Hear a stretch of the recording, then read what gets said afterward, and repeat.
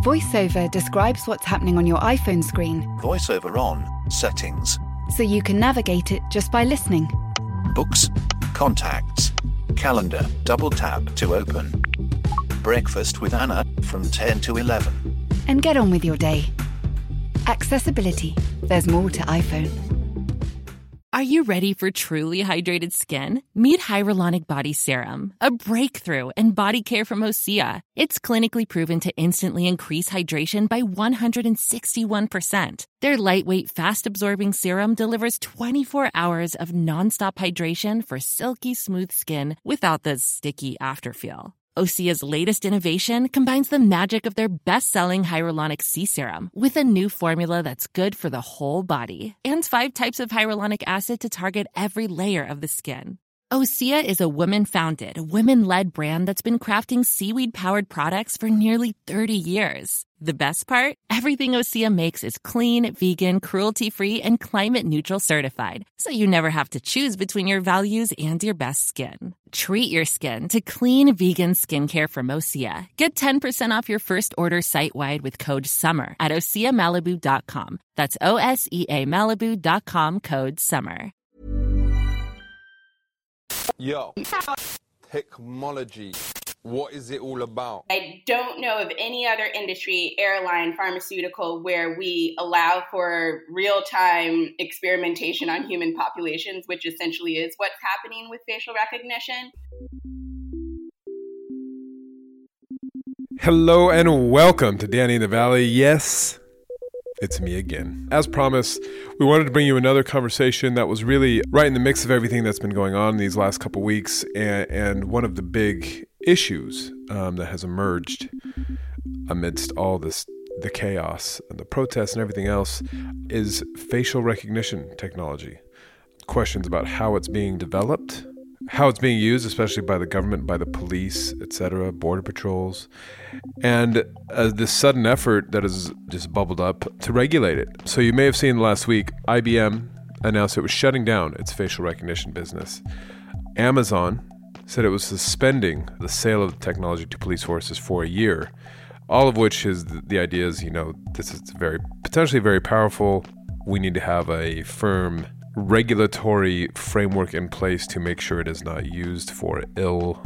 And in the meantime, the Congress has proposed some new, pretty flimsy rules to be included in these proposals to reform policing that will also put some limitations on facial recognition and how it is used. So all of a sudden, this debate that's been simmering in the background has been brought to the front burner. And I thought, who better to bring on to talk about it than Rashida Richardson? Rashida is the Director of Policy Research at AI Now in New York, an organization that investigates and tries to help guide how AI is being developed, deployed, regulated out in the wild. You may recall that we had on Meredith Whittaker not too long ago. She is AI Now's co-founder. Anyhow, Rashida is right at the forefront of studying and bringing attention to the very many tricky issues involved with facial recognition in particular, especially when it comes to, the biases, the data that is being used to train these algorithms and the biases inherent in that and what that means when it is then rolled out. And it's important because whether it's facial recognition or other types of AI, this stuff is just seeping into our lives in all kinds of obvious and less obvious ways. In a particular facial recognition, we're talking about the criminal justice system and how it works and who it affects, etc., both here and in America and abroad, including in Britain. So it's an important conversation, especially to be having now. And it'll be interesting to see how this plays out, because basically all the big tech companies are working very hard on facial recognition. And it's going to be part of our lives in one way or another, in ways we expect and don't expect. It already is. And really just stopping to think about how this is being developed and what it all means is worth doing, I think. So with that, I will give you Rashida Richardson, Head of Policy at AI Now. Enjoy. I wanted to talk about facial recognition because you will have seen, obviously, IBM said, okay, we're going to not do this anymore. Amazon said, okay, we're going to ban this for a week. And there's all of these issues. But I'll start as a cynical journalist. saying IBM was the first out of the gate, and they're like, no, you know what? This is just a problematic technology. We're not going to do this. We're not going to work with law enforcement to do this, etc. Until they made that announcement, I had never even heard of IBM as a player in facial recognition technology. So I was just wondering, I mean, are you taking that at face value, or is it more like a little bit of nifty PR, but it doesn't really move the needle? With all of the tech company statements, I'm not going to say it's a bad thing because it's better than doing nothing, but it is definitely, in my opinion, a promotional or PR move for a few reasons. One, with IBM, they do have a robust research unit. They were selling these products, but they weren't like the number one company in the market. And I'm pretty sure that it wasn't the most profitable technology that they were selling. So it's very easy to cut a technology that wasn't your main market driver. But then two, that's not the only racially biased technology that they produce. So they also they're an active seller of predictive policing technologies, which I've done research on, and plenty of other people, to show that those technologies also perpetuate and amplify a lot of racial bias and racially biased practices within policing. And who knows? Predictive policing. Yeah, predictive policing uses police data, and some technologies also use external data to predict where a crime may occur in a given window of time and who may be a victim or a perpetrator of a crime. That's okay. So, and the concern there is that since most systems heavily rely on police data, which is embedded with flaws, embedded with racial bias, it's more likely to perpetuate the practices of police departments than necessarily predicting crime. And predictive policing, so they use those programs to say, okay, our patrols should be in X part of the city or whatever. Yeah, so the two main reasons police departments use them is one, resource allocation. So for smaller or low resource departments, it's like, how do we figure out where officers should patrol when we have a small force? And then the other, which is kind of ironic, is some choose it to help neutralize bias within their own decision making. So it's sort of adopting this automation bias logic of, if we're just using data, then that's going to be more strategic than intuition and other judgments that police departments use. But the issue is there's still tons of discretion along the way. Often officers aren't trained when using it. So there's been findings by inspector generals in Chicago and LA that have found that the use of the technologies were more likely to perpetuate racial bias, but also lead to unconstitutional stops. Because if you're being given a list of people who are suspect for some reason, but no context, and not told exactly what to do, or even given different sort of leads on what to do, then it's more likely to serve as pretext for a stop, which is unconstitutional. These programs actually will spit out names. Yeah, so if it's a person-based system, yes, it's usually a list of people, and some of them don't even clarify whether the person's a potential victim or perpetrator, because it's looking for both. And often it's targeting a specific crime, so it's usually gun-related crimes is a big one. And the likelihood of being a victim or a perpetrator of a gun-related crime is more like if you've been in proximity to someone else. So there's a lot of flaws with their systems, but IBM produces that as well, but didn't say they were going to stop that research, stop selling those to law enforcement. And we don't know, and I'm not suggesting companies should say what's in their R&D pipeline, but I'm sure there's tons of more problematic technologies in development. And then we don't also have to talk about the tech diversity problem of, like, I'm sure they're not looking at their hiring practices, their employees generally. So it's really hard to say this is a bold move when you have all of that context around their practices. So if we just step back and look at facial recognition, and this is a basic question, but I think it's worth asking, why is it problematic? What is problematic about facial recognition technology especially in, let's call it, government hands, whether that's police, border patrol, etc.? So I think the main problem is the technology doesn't work as well as most people think it does. And I don't know of any other industry, airline, pharmaceutical, where we allow for real-time experimentation on human populations, which essentially is what's happening with facial recognition. Most studies show that even the most leading producers of facial recognition don't perform at 100% accuracy. So the problem there is it's more likely to misidentify people. And the racial bias concern is that most of these systems are not trained with representative databases. So typically people of color, women, and young people are not represented properly in the database. So it doesn't do as well as predicting those groups. And then when it's used by government, especially within criminal justice, border patrol, education, you're also dealing with databases that it's comparing against to do matching or identification that also have their own racial disparities within. So if you're dealing with a mugshot database that hasn't been cleaned, that is overly represented with brown and black people, then it's probably going to be a higher likelihood that a technology that only works at, like, let's say 50% rate for a black woman is going to then misidentify someone as having an outstanding warrant or any other sort of information that could lead to higher scrutiny or more police coercion.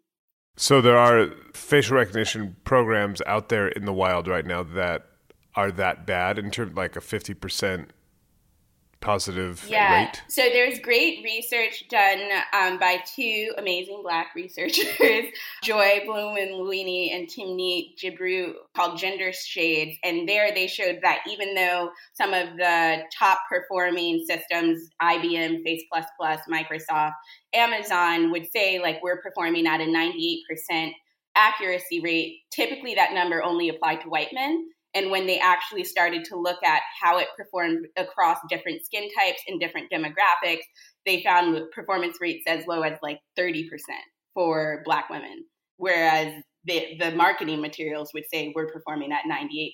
So when you have these very large disparities across groups, and in general, even working at its best, it's not 100%, then it leads to a myriad of issues with just misidentification. But then when you add that it's being used in a context where it allows for more discretion by officers, whether it's police or Customs and Border Patrol, or can just lead to higher scrutiny from, let's say, a private security company at Target. Like, those are not good outcomes when you're just like, the technology failed, and typically people don't know enough to even challenge that type of outcome.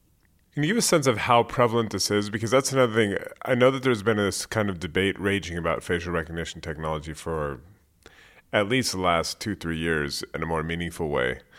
But it's still unclear as to how pervasive it is, how much of this is out there and how it's being used. Yeah, and that's part of the problem is no one really has a full head count because you're dealing with both private and public use, and there's lots of secrecy on both ends. So you have commercial uses. Some people are probably more aware with airlines because that's a more one that people have come into contact with, but at stadiums where there's sports or music concerts, they've used facial recognition.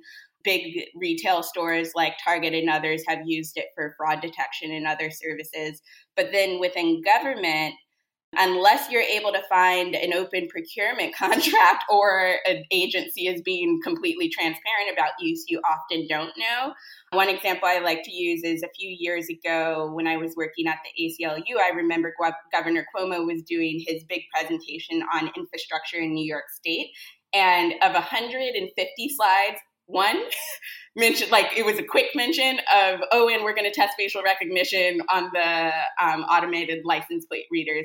And like, I caught that and then was like, this is kind of problematic because not only does the technology not work well, and that's when you're talking about a clear image with good lighting and in a controlled environment, but how is a technology that doesn't work that well in a controlled environment supposed to work well through a windshield at an angle with the car going maybe 50 miles per hour and being used to say whether or not someone has an outstanding warrant. So that's just an example of there was a little bit of transparency, but also most people didn't catch that. But most of the time we don't actually know, or we only find out after the fact, after there's been a pilot study, after there's been some failure.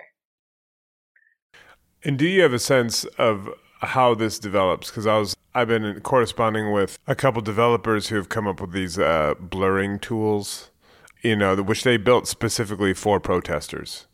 And everything that's been happening now, obviously all of this is on camera, and people are just trying to kind of protect themselves or create tools so people can protect themselves against facial recognition technologies being used by the authorities. So you have that kind of, let's call it that, more of a guerrilla effort. You have some laws starting to circulate through Congress, and you have the industry saying, which have been saying for a while now, including Microsoft, oh, please regulate us. Please, please, please, we want to be regulated because this is important. And again, not to be cynical, but whenever a company pleads for regulation, it feels like that's the big guys saying, okay, yeah, please regulate because this will kill a lot of our competition because we can comply with things that others can't. I don't think that's a cynical take. Or maybe I just share your cynicism. So there's a few things in your question. First, there's this patchwork of laws that are being implemented on the local and state level, and now Congress is finally trying to attempt at some regulation. Like the most immediate one is the Democrats' most recent police reform bill, which does have some language about banning facial recognition, but some of these laws that even have a moratorium or ban have these huge exemptions that still give tons of discretion to law enforcement or whatever the agency may be. So you have exemptions for imminent threat, which is a very vague and broad category, which can range from counterterrorism, which we all know is kind of a vague term, that can include a lot of actions, to using it to find a kidnapped kid. And I find often the latter category of these very small sort of good use cases are used to justify these very broad sort of exemptions that allow for almost free range use as long as there's some justification. And another piece in the Democrats' bill was like, if you could get judicial authorization and you could get a judge to sign off if they were investigating a crime, which that's pretty low bar as well. And then you also have issues like in California where you had smaller jurisdictions issuing bans and moratoriums. So what police did is they just sent data to another jurisdiction that didn't have a ban to run analysis. So I definitely do think we need something on the federal level, but it also feels like some of these legislators are struggling with not wanting to just do a wholesale ban and waiting to see if the technology can be developed to a point that it can be used effectively and without creating disparities for some parts of our population. But then the approaches leave these like large areas where it doesn't seem very effective in chilling or curtailing the harms that we see. And then on the industry side, the push for regulation yet not wanting to self-regulate again seems very convenient because there are many actions companies can take. They don't have to create these technologies in the first place, but that's not the starting point. It's easier to just do as what you suggested of like waiting for government to do something, doing the sort of checkbox form of regulation that usually comes, and then seeing some of the competition that doesn't have the resources to comply fall apart, and then you can be a market leader. Or you get the kind of myopic focus where facial recognition is kind of the technology of interest. And it is scary. It does pose a lot of legal and social concerns, but it's not the only technology these companies are producing. And I feel like, especially on the regulatory end, when we myopically focus on just one specific technology, it allows for tons of other systems that are problematic to remain in place or even become legally permissible because they are being ignored or seen as substantially different from the sort of technology of interest. Yeah, well, it does feel, and I don't know if it's just the nature of the technology, but there's a visceral fear of this in a way that there isn't for a lot of other stuff, which, as you say, is perhaps more subtle or less visible. I was talking to somebody, and the way they termed it is like, the fear is that if you lose your face, it's out there, like, you know, the authorities have it forever or whatever it may be. I mean, do you think that's part of why this is so kind of fraught, is just, you know, what the technology actually does? Yeah, like biometric Indicators, identifiers are very unique to us. So once the government has it, it's not like you can change your face. Well, you can plastic surgery, but even for how the technologies work, they can probably identify you. And I think differently from whether we're talking about analog practices or even other technologies like predictive policing, they aren't targeting specific groups and communities like most other police and immigration practices typically do. I guess the cynical take is it can affect everyone, which the scope of reach is kind of the concern in that no one's immune from it, even though we know that different parts of our population and society carry the burden of these technologies not working differently. So there is a legitimate concern about the risk of abuse and misuse once either companies or the government have this information. But I don't think it's the most exceptional technology in that I think it's part of a suite of evolving AI, machine learning, deep learning, all of that kind of technology, which all stem from very similar flawed logics and concerns. So I think it is right to target this technology. It does pose a lot of legal complications and risk, but I don't think we should limit it. And I think it's exposing what has been a problem with the law for decades, is that the law has always, or technology innovation has always outpaced the law. So we're always just trying to catch up. And I think now we've reached this point where the technologies are evolving so quickly that there's this recognition that this approach of like letting the Supreme Court decide 10 years from now is not the right approach to figuring out what the legal standard should be for technology. So to be real doom-mongery, if we like step back and, as you say, there's a whole bunch of technologies that are problematic. Is there one in that suite or a couple where we should be thinking more about, or that people don't know about, that you think we should be paying more attention to, or that are potentially even more damaging? Whoa, all of them. But okay, there's a few. I'll target two others so I don't just spend time listing off everything. One which has received some media coverage is the use of risk assessment, specifically in sentencing or bail determinations in the criminal justice system.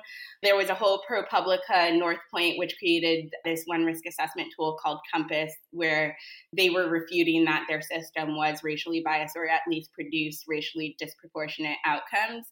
And that's concerning because, one, actuarial risk assessments have been around for a long time. It's just they're becoming more in vogue because they can be automated and scaled at a different level than paper. So risk assessment. Oh, so what the risk assessment is it's essentially creating a number of factors and using, again, mostly criminal justice data to assess the risk of a person. So if it's for a bail determination, it's whether or not they're a flight risk and whether or not they should go to jail or be free before their trial. For sentencing, it can help a judge with assessing how to sentence someone.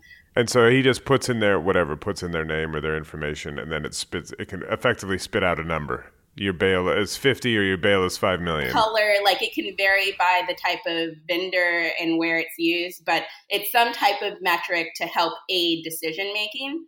And the logic behind why these systems are becoming so pervasive is because there's recognition that, like, we know judges can be biased. There's evidence that judges can be more punitive because their sports team lost or they're hungry and it's about to be a lunch break. Or even like more social theory based ones of standpoint theory of if you're a white cisgender upper middle class male, you're more likely not to understand the myriad of social issues that lead to crime, or even to be more skeptical of someone standing before you. So the problem, though, is these systems these technologies aren't neutral. Often they're implemented in really problematic ways, so they can often exacerbate a lot of the racial disparities within the criminal justice system. And they're also used throughout. So it's from bail all the way to parole. Almost every decision point can use one of these systems, and we don't even know how pervasive they are used or how they're interdependent on one another.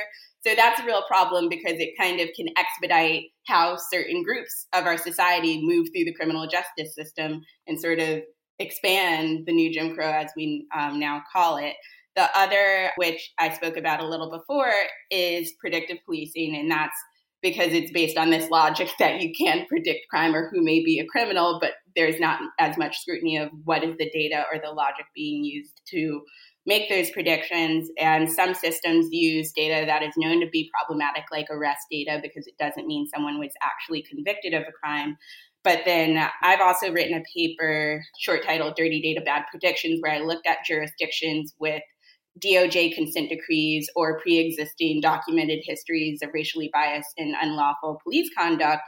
And what we also found is it's more likely to reproduce those same problematic practices. And often some companies will be like, well, we're using more neutral data, like call for service or 311 data. But I think a lot of the internet memes, like the Karens and the Barbecue Becky's, and now I'm forgetting the rest of the names. Amy Cooper. Yeah, Amy Cooper. Like, this demonstrates that data is not neutral. Just because someone called the police and said a crime was occurring doesn't mean there was actually a crime, and maybe a complete mischaracterization of what happened, and that becomes a data point that's then taken to be a legitimate fact.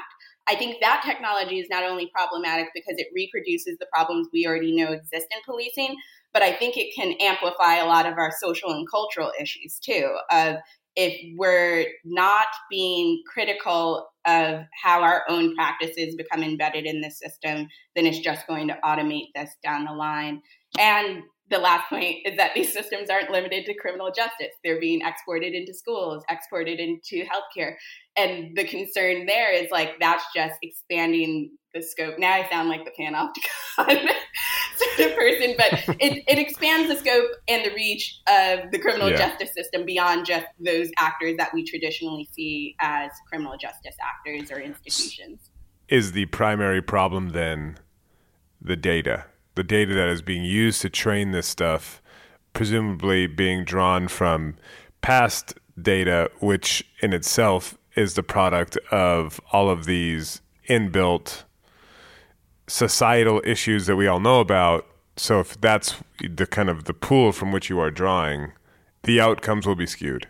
Yeah, that's one part of the problem. And I think even before that, there's the problem of what is the problem? You're allowing technologists who have no domain expertise of criminal justice, education, healthcare, whatever the sector may be, to define what they think the problem in that sector or what the problem in society is. And then you're creating technology to solve that problem, when the reality is there's other ways to use technology to solve problems we know of. So an example I like to give is we don't even know how many police departments domestically here in the US or globally are using predictive policing because it's so pervasive and secret. But there's only been one pilot study of using predictive analytics to identify officers that are more likely to have an adverse interaction with a resident. And here we know police misconduct is an issue. There's tons of data to help target that problem, but there's no interest in police departments buying technology to solve the issues that they know lie within, or even trying to use technology to identify and target sort of bureaucratic issues. It's always we're targeting civilians, we're targeting the public based on preconceived notions of what we think the problem is. VoiceOver describes what's happening on your iPhone screen, VoiceOver on, settings, so you can navigate it just by listening. books, contacts, calendar, double tap to open. Breakfast with Anna from 10 to 11. And get on with your day. Accessibility. There's more to iPhone. When you make decisions for your company, you look for the no-brainers. And if you have a lot of mailing to do, Stamps.com is the ultimate no-brainer. It streamlines your processes to make your business more efficient, which makes you less busy. Mail checks, invoices, legal documents, and everything you need to keep your business running with Stamps.com. Seamlessly connect with every major marketplace and shopping cart. Schedule package pickups and see your cheapest and fastest shipping options from different carriers, with rates up to 89% off USPS and UPS rates. And with the Stamps.com mobile app, you can take care of mailing and shipping wherever you are. Make the same no-brainer decision as over 1 million other businesses with Stamps.com. Sign up with code PROGRAM for a 4-week trial, plus free postage and a free digital scale. No long-term commitments or contracts. That's Stamps.com. Code PROGRAM. Obviously, the last couple weeks the last few months for the U.S. have been particularly horrendous, in the last 2 weeks in particular, with the killing of George Floyd and the protests and everything, and the state response in many places to that. But do you think this is kind of a moment that will lead to some kind of change in the way this technology is either developed and or deployed and or regulated? Because it does feel like all of a sudden you have people making tools for protesters to protect themselves. All of a sudden you have Amazon saying, we're going to do a 1-year ban while you guys figure out the regulation, which again, we can take at face value or not, whatever. But there does seem to be all of a sudden there's a flurry of activity, which happens sometimes when events happen. It's obviously the follow through that, when people stop looking. Yeah, it's tough. I go back and forth between this every day because in a certain way, it's like the evidence has been there for centuries, but we're now only catching up. And so it's hard for me not to be cynical, but I'm both hopeful as long as the pressure continues and the right voices are being amplified, because what I think part of my concern is, and why I'm like even hesitant to be optimistic about this moment, is you don't have everyone on the same page, and not everyone is really or is really on the same page about what the problems are and what the right solutions are. So my fear is that some of the calls for defunding police or more dramatic pushes could just lead to more of a surveillance state, because if you're not creating infrastructure for an alternative, if you don't have politicians who are already in office and hostile to any form of criminal justice reform on the same page, then you're more likely to have any type of real reform subverted and then replaced with like, hey, we don't need as many cops on the street and we're going to cut that budget, but then we're just going to put CCTV cameras everywhere with facial recognition to help solve that problem. And that's not the right solution either. So I want reform to keep the reform to like stay as the top button issue. But I also think we need to be cautious of ulterior motives or sort of perverse interests that are also part of these conversations. So in an ideal world, all of a sudden you are made the czar of facial recognition technology. It doesn't feel like this type of thing can be banned. You can't banish this technology from Earth, or maybe you can. What would you do? So this is often like the genie's out already outside of the bottle sort of point. I think that we need to have more imagination, both as a society and especially within policy spaces, because while it may be practically difficult to stop a technology that is already pervasively used, it's not impossible. It just takes will and strategy to implement that. So if I was czar, I would stop the use of it, and I would prohibit any use of any type of technology that is essentially experimental on human populations from being used, and creating better standards up front before there is used and more buy-in before their government money is spent to use it. Because I think if there was more robust conversation with communities where facial recognition is being used by government, most people would say that's not the best use of our tax dollars. Like, you could spend money in a lot of other places to target whatever the concern is that facial recognition is supposed to solve, and probably for cheaper. So I do think we should stop using it. I don't think companies need to stop researching it. Like, you can research and keep that in a vacuum and try to figure out some type of productive use that doesn't burden certain parts of society for the sake of innovation. But I don't think the idea of just because it's in use, it's impossible to stop should be the continuing logic. Is there anything else from your perspective that we haven't covered, either on facial recognition technology or more broadly just the use of the kind of the seeping of AI into law enforcement and government and, you know, kind of the authorities? Because it does feel, as you say about predictive policing and other things, it does feel like it's just kind of happening kind of behind the scenes. Or not behind the scenes, but unbeknownst to most people.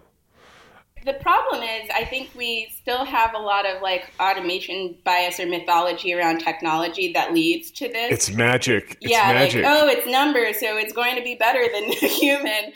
So I think it's like that type of mindset leads to a lot of sort of unscrutinized use and acquisition of these technologies. But I think also governments are dealing with a challenge. You're dealing with decades of austerity measures and this over-reliance on data and metrics that are almost forcing governments into what seems like a zero-sum game of like, you either pick the technology or you lose your job and 1,000 other jobs get cut. And I think that's just the wrong approach to governance in general. And so without being like we have to completely overhaul government, I think we need to scrutinize a lot of the policies and decisions that led to this moment. It's not just that like the tech appeared and then people were like, this is the solution, and then try to figure out what is the systemic remedy that gets us back to 1968. Not that that's where I want to go back. Not this isn't like a Make America Great Again thing, but it's more like what would have happened if we didn't see the cuts of the Carter, Reagan, and every administration after that in government, or this push for metrics to make decisions, and actually start to try to envision what would make us a healthier society. What is the best function for government in that, and what is the role of technology as a tool in helping advance that? But I feel like often the conversation is we don't even want to talk about the goals or what the right approach is. It's just like, let's import this technology and see what happens later. Clearly that doesn't work. And it's also not cost effective because there's been tons of lawsuits once the technology fails. So that's a long answer to say, I think we just need to re-envision how government is working and see what is the role of technology in there rather than the reverse. Well, that's what's interesting is that you talk to a lot of people in this world and they'll say, well, look what China's doing. Someone's going to do it. So you either have us do it, the responsible stewards of this technology, or it's going to be imported, or it's going to be made by a bad actor. But like to the point around the genie is out of the bottle, you got to be realistic about it. That means let us do it, basically. Yeah, rather than China may be doing it and it's a completely different government structure, but why don't we try to show an alternative? Like, I think rather than this race to the bottom that governments are often on, there needs to be some type of effort to be like, you can do it differently. You can use technology and regulate it in a rights-preserving way. But instead of that, like doing the hard work, which includes a lot of reform and almost restructuring of government, it's easier to just say, we don't know what to do. We'll figure out regulation later, or we'll leave it to the courts, which is often the case here in the U.S. It doesn't sound like you're ever going to be bored. No, I think, so I can give one idea so I'm not just talking abstractly. I think what needs to happen in public policy and regulation is we need a new incentive structure, because the reality is like companies, they're driven by profit and they have to give money to their shareholders. It's not as if their goal is like, we're making technology for the public interest and that's the end goal.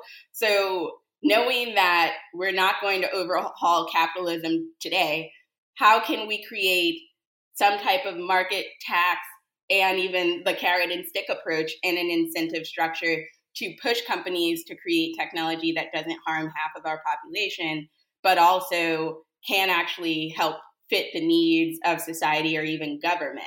Small, easy. I'm working on it. And that is all the time we have. I want to thank Rashida for taking the time. We almost missed this, actually. I almost missed it because I thought we were talking at 10 a.m. West Coast and it was 10 a.m. East Coast. But I got a ping while I was being attacked by my children. Anyhow, we made it happen. I hope you guys enjoyed it. That is it from me this week. We are writing about facial recognition technology this week. So if you want to read more, I'm talking to a bunch of people. So that piece will be in this weekend's paper in the times.co.uk. And please have a subscribe. It helps keep me employed. And if you like the podcast, of course, give a rating, give a review. That is it. Stay safe, stay sane, and we will talk to you next week. Bye-bye.